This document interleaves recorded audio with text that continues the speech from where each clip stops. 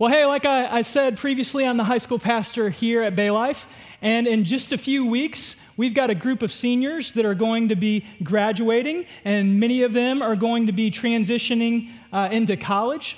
And I don't know about you, but college was a bit of a rocky time in my life. One of my proudest achievements during that time is I went to 4 schools in 4 years, all right? Yeah, you can imagine my parents were pretty excited about that, right? The third year in the third school that I went to was Western Illinois University. I was a history education major there, and in one of my upper-level history classes, we only had 3 grades throughout the whole semester. It was 3 large tests. So I'm sure you can do the math. Each test was worth 33% of our grade. Well, the first test came about in the semester, and I very foolishly waited until the night before the test to start studying. I sat down at my desk in my dorm room, looked at the clock. It was about 9 p.m. I realized my test was at 8 a.m. the next day, and that I now had about 11 hours to prepare for this giant test. Well, right about that time, my phone rang. Now, it wasn't my cell phone. It was my high-tech cordless phone / answering machine duo, if you know what I'm talking about, some high-tech 90s technology. And it was one of my best friends who went to college somewhere else far away.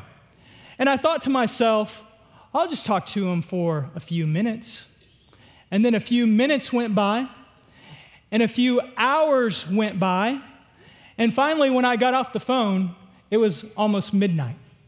And so now I was down to 8 hours to study for this giant test. And so I pull out my folder and I find my syllabus and I think to myself, what is even on this test? What's it covering? I look at my syllabus, and there in the middle of the syllabus was this glowing and angelic statement. All right? This is what it said. If you miss a test in this class for any reason, you can take the test during finals week with no penalty. All right? I remember reading that statement and literally laughing out loud, throwing my folder across the room, walking over and sitting in my comfy chair and turning on SportsCenter. And then I laughed again as I realized now I get to sleep in because I don't have to go to class at 8 o'clock in the morning. So I got out of the test that day for a while, right?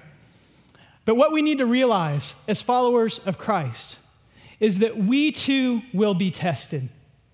We will be tested, and when that test comes, there will be no syllabus clause that delays the test. We must be ready to respond with faith. And so this morning, we're going to look at a test in the Bible. It's not a test of history. It's a test of faith. It's a test of the heart. And many have declared this test to be the greatest faith test in history. It's the story of God asking Abraham to sacrifice his son, Isaac. It's found in Genesis chapter 22. And my hope is, as we study this story, that we will be more in awe of God so that we will be prepared more fully when our faith test comes around. And so, before Genesis chapter 22, we see that God has made a covenant with Abraham. He has told Abraham that he would be the father of many nations, that the Lord would be their God, and that they would be his people. But many years passed, and Abraham and Sarah were unable to have a son, which was essential for God's promise and covenant to be fulfilled. But then in Genesis chapter 18, God speaks to Abraham, and he gives him a prophecy, and he gives him a promise. And God tells Abraham that he and his wife Sarah would give birth to a son. And Abraham's response is laughter. The text literally says he fell on his face laughing saying, "How can this be? For I am 100 years old, and Sarah, my wife, is 90 years old." He's essentially saying, we're too old to have children. Sarah's womb has closed. Sarah's womb has closed, and it would take a miracle for us to conceive a child and have a baby. But God not only promises this son, also before he is born, God gives a name to this child. He tells Abraham that he's to name him Isaac, which means laughter. And soon after this, God, of course, is faithful and fulfills his promise, and Sarah gives birth to a son. And they indeed name him Isaac. And soon after this, God brings this greatest faith test into the life of Abraham. And that brings us to our text in Genesis chapter 22. And it brings us to really what is our main point for the morning, the main point of our text this morning. And that is, like Abraham, we need to fear the Lord so that we will trust and obey him. We need to fear the Lord. We need to be in awe of the Lord. So especially in times of tests and trials, we will trust and obey him. Look at the text with me. Genesis chapter 22, verse 1. This is what it says. After these things, God tested Abraham and said to him, "Abraham." And he said, "Here I am." And so the text starts with, "after these things," which could also be interpreted sometime later. So after Isaac is born, or sometime later, the events in Genesis 22 follows. Now this phrase, "after these things," is a vague phrase, and it doesn't clearly indicate how much time has passed at this point. So we don't know exactly how old Isaac is in this passage. But I'm guessing many of you have heard this story before and have read this passage, and when you hear it, you get in your mind some idea or some picture of how old Isaac actually is. So here's what I want you to do. I want you to just lean over to the person next to you on either side and tell them how old you think Isaac maybe is in this story. Right now, go ahead. Lean over, throw a number out. You might be too high, you might be too low. You might be far apart in your guesses. Now, perhaps some of you pictured Isaac to be a pretty young boy. But from clues in this passage and from some other places and dates in Scripture, most biblical scholars conclude that Isaac is approximately 20 years old. All right? 20 years old. Some of you are rejoicing. Some of you are like, ooh, I was way off. Which, if you do the math, makes Abraham somewhere around 120 years old. And so, these numbers will be important for us as we continue to interpret some pieces in this passage. We also see in verse 1, God says this: after these things, God tested Abraham. He tested Abraham. Here we know something that Abraham does not know. We know that this is a test. We know it's a test from God. But Abraham does not know this. He is experiencing it himself. But why would God test Abraham in this way? Well, what we're going to see from verse 11 is it seems to be pretty clear that Isaac had begun to become a rival in Abraham's heart to God. That Abraham, in some ways perhaps, was allowing Isaac to be elevated in his heart above God. And that Isaac was beginning to become an idol of his heart. So God gives him this test. God rightfully and graciously gives him this test to remind Abraham who should be first in his heart. And then in verse 2, we see the test begins. Look at verse 2 with me. It says, God speaking here, he said, "Take your son, your only son, whom you love, and go to the land of Moriah and offer him there as a burnt offering on one of the mountains of which I shall tell you." While this would have been significant enough to crush a person even with the greatest faith, as I've mentioned before, many believe this is the greatest faith test in history. And I can tell you, standing here as a father myself, I have to agree with that statement. What we see here is God asking Abraham to sacrifice his son. But not just to sacrifice his son, it's his only son. It's his son whom he loves. It's his son who he's waited for years. And I put myself in Abraham's situation. And I think of my firstborn, a son named Silas. Now, my wife and I had to wait a long time for Silas, much longer than we wanted to. Now, thankfully, it wasn't 100 years like Abraham, all right? But we got married and decided to wait a few years to have children. And then when we were feeling just about ready, she decided to go back to school to get her master's. And so we waited 3 more years. And then she graduated with her master's, and we decided we wanted to try to have children. And we struggled with infertility for several years. And we went through the cycle, this roller coaster month by month of hope and then disappointment, and hope and then disappointment, month after month, year after year. And so several years had passed by. And thankfully, my wife was able to get pregnant. And soon after that, we left together to go to Mexico to co-lead a mission trip. And while we were there, my wife experienced a very difficult and trying miscarriage.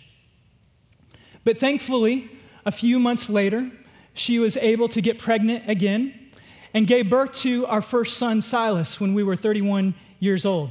And I can still remember to this day just so clearly standing in that hospital room and holding my son Silas for the first time and looking down into his sweet little face and feeling this love just rise up in my body, this love that I never knew I could possibly have for another human being. And now, Silas is 11 years old, and he is quite literally the kindest, sweetest human being I have ever met. And so for me to think about hurting him, for me to think about sacrificing him, it's just unbearable, especially when you consider the sacrificial process for a burnt offering, which Abraham knew all too well. It would have started with running a knife across the throat of the sacrifice. It would have been followed by dismembering the sacrifice, limb by limb, piece by piece. That would have been followed by laying the sacrifice upon the altar and burning it until all that remained were ashes. And I just have to think that Abraham wrestled with God that night underneath the stars as he contemplated this. And a great pastor from a century ago named A.W. Tozer said this about this passage. He said, "Possibly not until Jesus sweat drops of blood in the Garden of Gethsemane did such a mortal pain visit a human soul." And surely Abraham asked questions like, what will happen to the promise of God if I sacrifice my son? What will my wife Sarah say when I return with the blood of our son upon my hands? And how can the last memory of my boy and my boy's last memory of me be me running a knife across his throat? He may have argued with God, and he may have wrestled with God throughout the evening. But we see from our text that by the morning, his faith has returned. Look at verse 3 with me.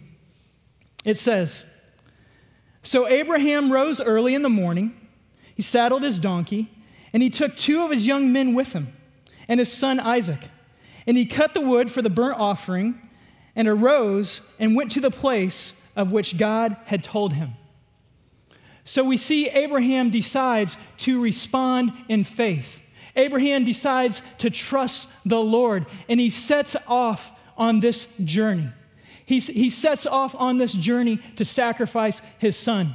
And what we see from Hebrews chapter 11 and from verse 5 in this passage is that the solution that Abraham's aching heart found in the middle of the night was the belief that God would raise Isaac from the dead after he sacrificed him.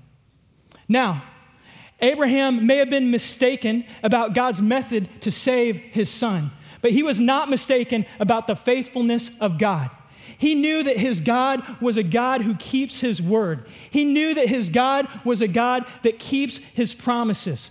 So he trusted, despite the emotions and feelings that may have been raging within him, he trusted in the promise and the power of his God in the midst of this test. And friends, this is one of the most crucial principles for us to know and hold on to when we find ourselves facing tests and trials of many kinds. We must not trust in our feelings and emotions, but we must rise above them and trust in the power and the promises of our God instead. And so there may be times when you find yourself in circumstances that feel like there's no hope. You may find times when you feel like your circumstances are dead. But instead of trusting your feelings, you must trust in the power and the promises of your God. And so, for example, if you find yourself in a marriage that seems hopeless, that seems dead, and you feel like there's no hope, and you feel like it's time to get out of the marriage, instead, you trust in the power and the promises of God that He can resurrect your marriage, that He can bring new hope and new joy and new life to your marriage. And you choose to obey and trust in the Lord instead of decide based off of your feelings. This is what we see Abraham doing. And it wasn't just for a moment. It was for a 3-day journey, which is what we see next in our text in verse 4. This is what it says. On the 3rd day, Abraham lifted up his eyes and saw the place from afar. And so it was 3 days from the time that God told Abraham to sacrifice his son and go to Moriah. It took him 3 days to get there. And you just have to wonder what was going on in the heart and the mind of Abraham during those 3 days. Yes, his faith was great, but so was his love for his son. And so I have to think at times as they were making this 3-day journey that Abraham walked along his son Isaac and he put his arm around him and he looked at him and needed to step away and weep at times. And perhaps at times, as they were journeying along, he fell behind the group that was traveling, and his soul cried out in anguish to the Lord. And maybe at night, while his son was sleeping, he looked at him, and he joyfully and proudly remembered his son's first words, his son's first steps. And he remembered all the times that they had laughed together, that they had cried together, that they had worshiped their God together. And maybe he gazed upon his son's face, and he tried to etch every detail into his mind, for he did not know if he would ever see his son again on this side of heaven. And then it was time for them to take the next step in their journey. And that's what we see in our next verse. It says in verse 5, "Then Abraham said to his young men, 'Stay here with the donkey. I and the boy will go over there and worship and come again to you.'" And so we see Abraham, he tells the other people they're traveling with, he says, now it's time for the father and the Son to be alone together. We will go over here and we will worship and we will come again to you. Despite Abraham knowing that he's going to sacrifice his son on the altar and burn him to ashes, he has the faith to believe that God will restore him and resurrect him and that they will come back again together. John Calvin wisely states about this passage and this verse. He says, "This example of faith is for our imitation. In such straits, the only remedy is to leave the event to God in order that he may open a way for us when there is none." Calvin concludes, "We pay him, the Lord, we pay him the highest honor when in affairs of perplexity, we nevertheless entirely acquiesce to his providence." See, it's in the times when we don't know why. And it's in the times when we have no idea what the answer is going to be that we need to have the most faith and draw closest to the Lord, trusting again in his power and his promises to provide. This is what Abraham did as he made the statement to his group. And so the Father and the Son, they step away. And this is what it says in verse 6 and verse 7. It says, "And Abraham took the wood of the burnt offering, and he laid it on Isaac, his son. And he took in his hand the fire and the knife. So they went, both of them, together. And Isaac said to his father, 'My father.' And he said, 'Here I am, my son.' He said, 'Behold the fire and the wood, but where is the lamb for a burnt offering?'" And so here we get a clue to the age of Isaac. We see from the text that Abraham lays the wood that Isaac would be sacrificed upon. He lays the wood on the back of Isaac for Isaac to carry. It certainly would have been too heavy for a young boy to carry, which is part of the clue that tells us how old Isaac is in this story. What we also see from this portion of the text is Isaac has no idea at this point that he is the one that is to be sacrificed. He says, "Father, I see the wood, I see the fire, but where's the lamb that will be sacrificed?" And his father gives him this response in verse 8. Abraham says, "God will provide himself the lamb for a burnt offering, my son." And so they went, both of them, together. And so Abraham tells his son, God will be the provider of the sacrifice. And here they take the last leg of their journey together, which takes us to verse 9. It says, "When they came to the place of which God had told him, Abraham built the altar there and laid the wood in order and bound Isaac his son and laid him on the altar on top of the wood." Now here we're left without some very significant details. But again, from other places, we can conclude that Isaac is somewhere around 20 years old. And so what we know here is that Isaac could have very easily overpowered Abraham, or Isaac very easily could have outrun Abraham. But that's not what happens. So we can conclude that Isaac, in great faith and in great obedience, he submits to his father. He submits to the plan of God to become a sacrifice for sin. And then the text says that Abraham, he binds Isaac and he lays him on the altar. He likely binds Isaac to keep him still, knowing how treacherous the sacrifice process was. And then that leads us to verse 10, which is largely the pinnacle of our story. It says, "Then Abraham, he reached out his hand and he took the knife to slaughter his son." Abraham here is acting in great faith, but I would not be surprised at all if he was absolutely weeping. And as Abraham raises his hand with a knife, I can't imagine the facial expressions that were being exchanged between a father and a son.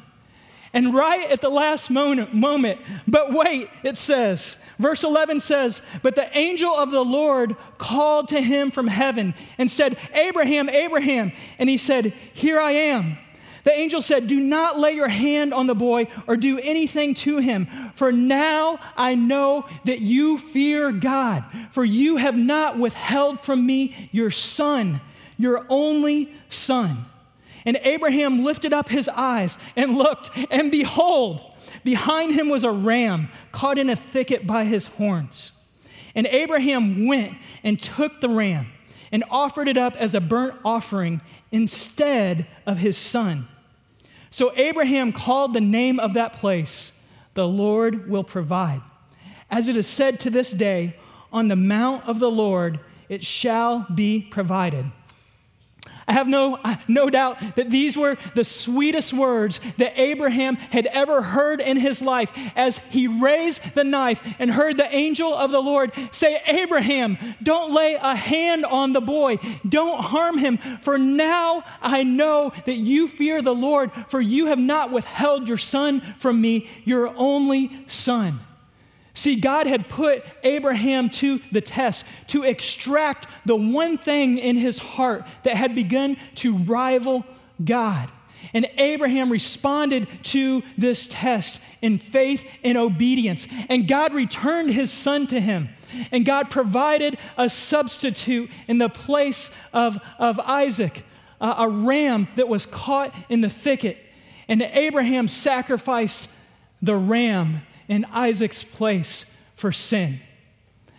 And I can only imagine as Abraham and Isaac are descending the mountain and returning home, what joy they experienced together as they reflected upon it. I can only imagine the absolute astonishment on Sarah's face as a father and son shared each and every detail of what they had just encountered. And I don't think I can fully imagine the rejoicing that took place in heaven as the faith and obedience of a father and a son were demonstrated before a holy and mighty God. And so, this morning, I have a question for you. What are the Isaacs of your heart? What are the Isaacs of your heart? What are the things in your heart and in your life that you have allowed to become elevated above the Lord? What are the things in your life that you have allowed to become idols and have greater influence in your life over the Lord? Now, this certainly could be people. It could be a spouse. It could be a child, in such a way that if you were to tragically lose this person, or God were to take this person from you, that your response would not be faith and obedience as Abraham's would, but you would instead shake your fist at God and point your finger at him and have no peace or no joy as a result of that. It's a very clear indication that that person has become elevated above God in your life. But it's not only people that can become rivals in our hearts. It can also be things, and it can also be desires.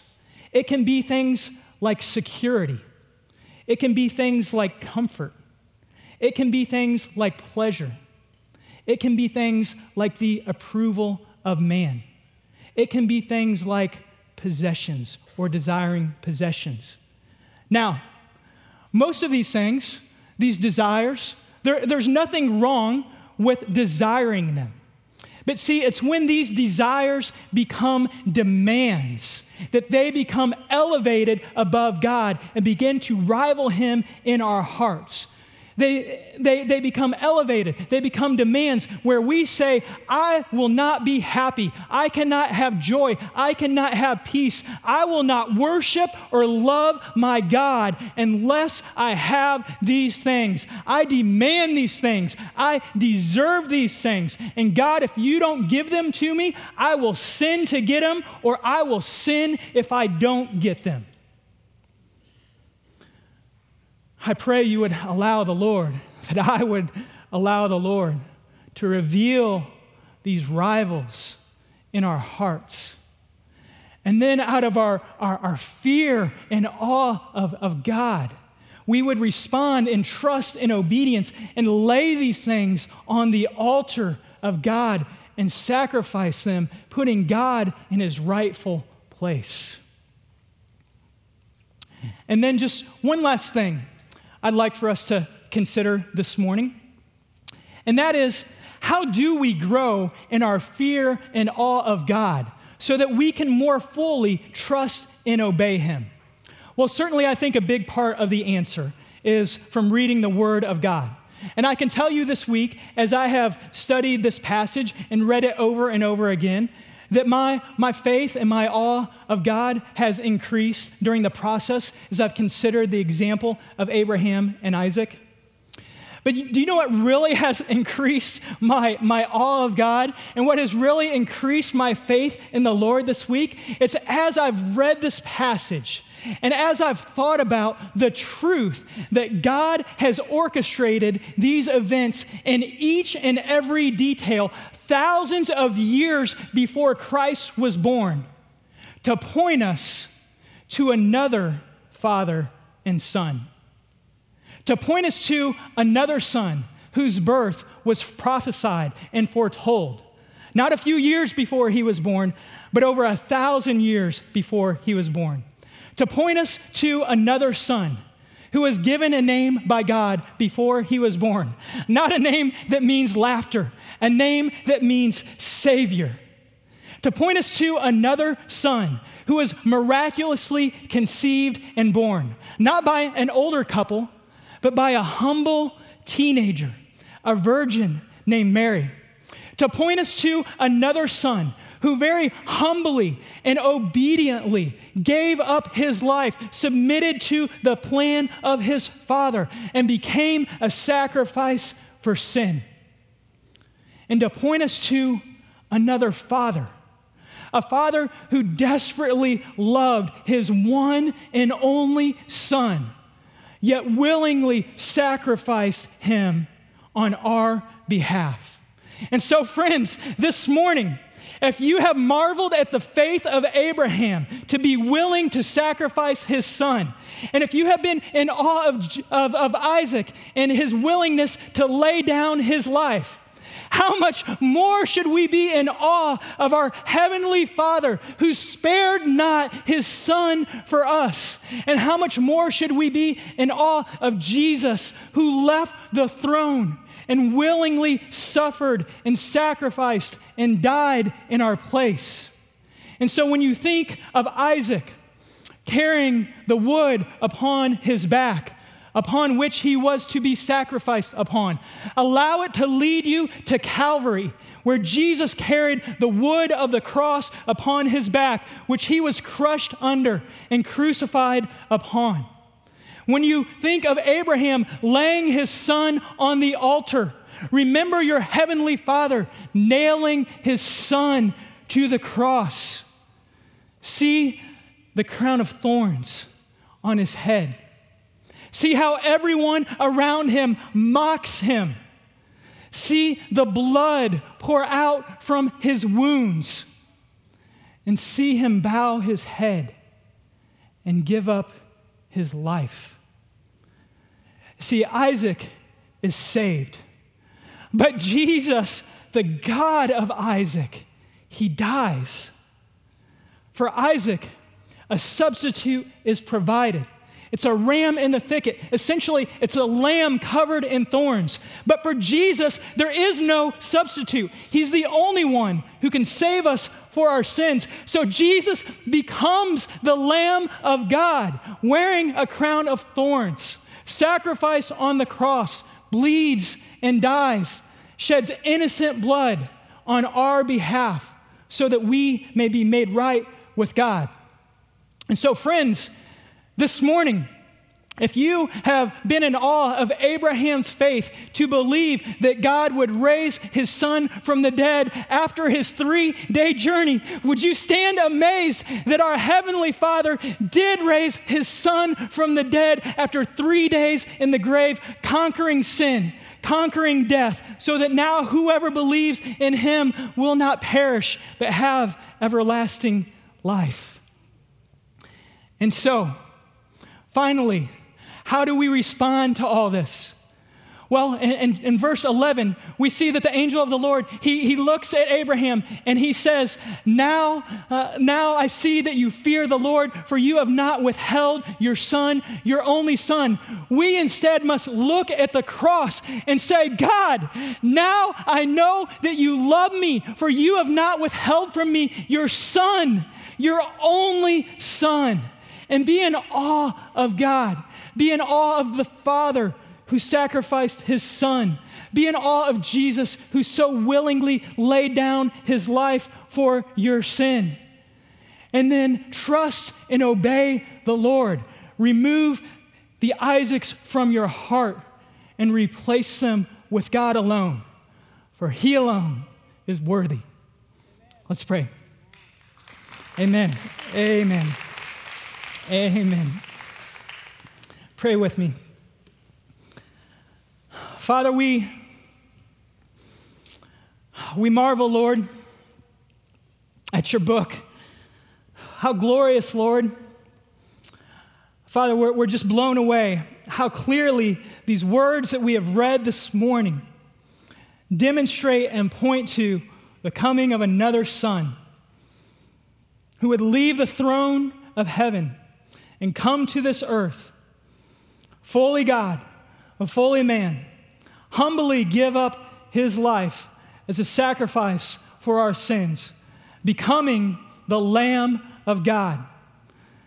So, Father, what we want to do now is, Lord, we just want to stand and we want to praise you and we want to proclaim this truth and declare our awe for you, our Father who loved us so greatly that he did not withhold his son for us. We love you, Father. May your name be lifted high as we praise you now. In Jesus' name, amen. Sing with us with me as we respond to the word this morning. You came from heaven's throne, acquainted with my sorrow, to trade the debt we owe. You suffered for our freedom.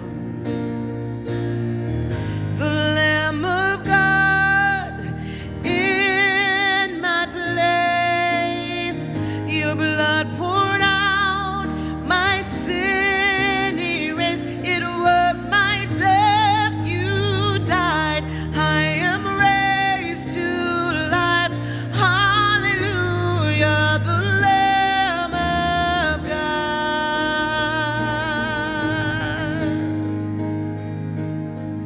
My name upon your heart, your shame upon your shoulders,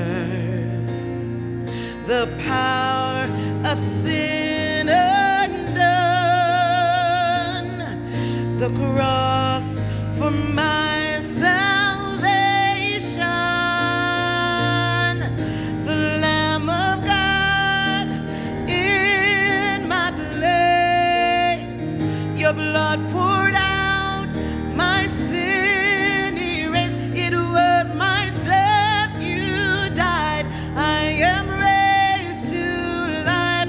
Hallelujah, the Lamb of God.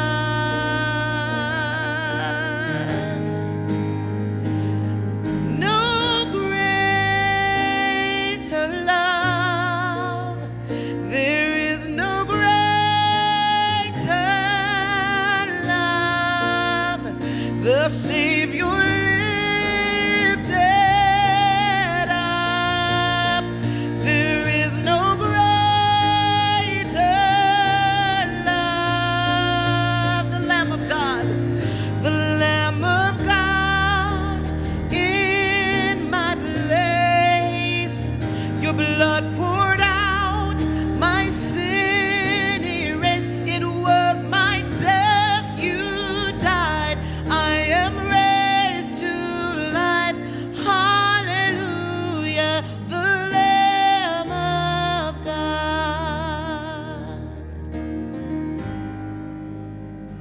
Hey, this week, may remember the love God has for us, so clearly demonstrated by the cross.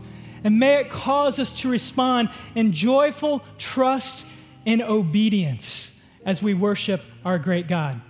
Have a great week, Bay Life. We hope to see you Thursday for our brown bag prayer.